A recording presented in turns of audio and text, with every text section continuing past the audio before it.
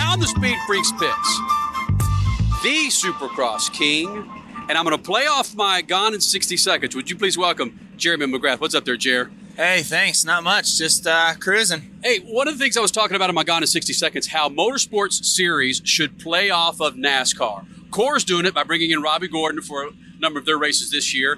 Supercross should do it. IndyCar should do it.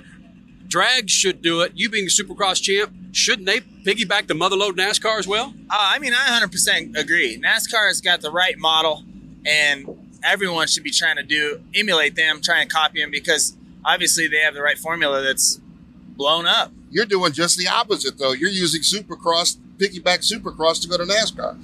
Well, I'm fortunate in the opportunities that I have gotten lately because of my Supercross riding. But yeah, I'm trying to do a little car racing. He was on the first Speed Freak show.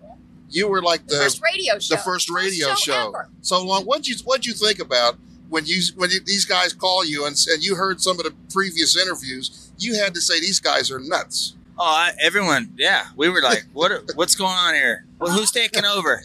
And see, look where we're at now. Yeah, see, here we are in the middle. Yeah. You're racing cars and we're on TV. Weren't you approached about running an IndyCar back in the mid-90s? Yeah, it was funny because I was with Honda, and I was always, throughout my whole career and when I was younger, I was driving karts and doing all kinds of car stuff aside from my regular career, which was Supercross and motocross. I wanted to race IndyCar, so Honda had the good program at that time, and there was some talk about it, but it really never went anywhere because I was in middle of my racing career, and it's not like I could have switched. Well, something that did happen from that was the fact that you didn't do it. You stayed with Supercross, but look where you are now.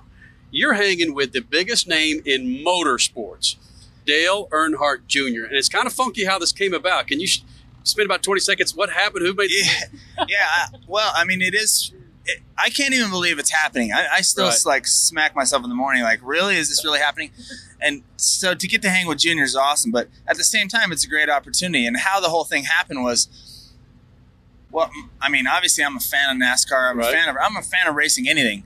So my dad was talking with you. You guys were talking together and made a few phone calls. And with the network that we all have, it kind of just fell into place, and then the opportunity happened. I went back for the test. It was like 6 weeks later, I went back for the test, and then now I have a 12 race deal, 2-year deal. And are you doing this because you saw Ricky have success and you said, hey, I kind of want what he's got now? I'm not doing this opportunity because Ricky Carmichael's doing it, and I want to get out there and race him again, although that would be a great story.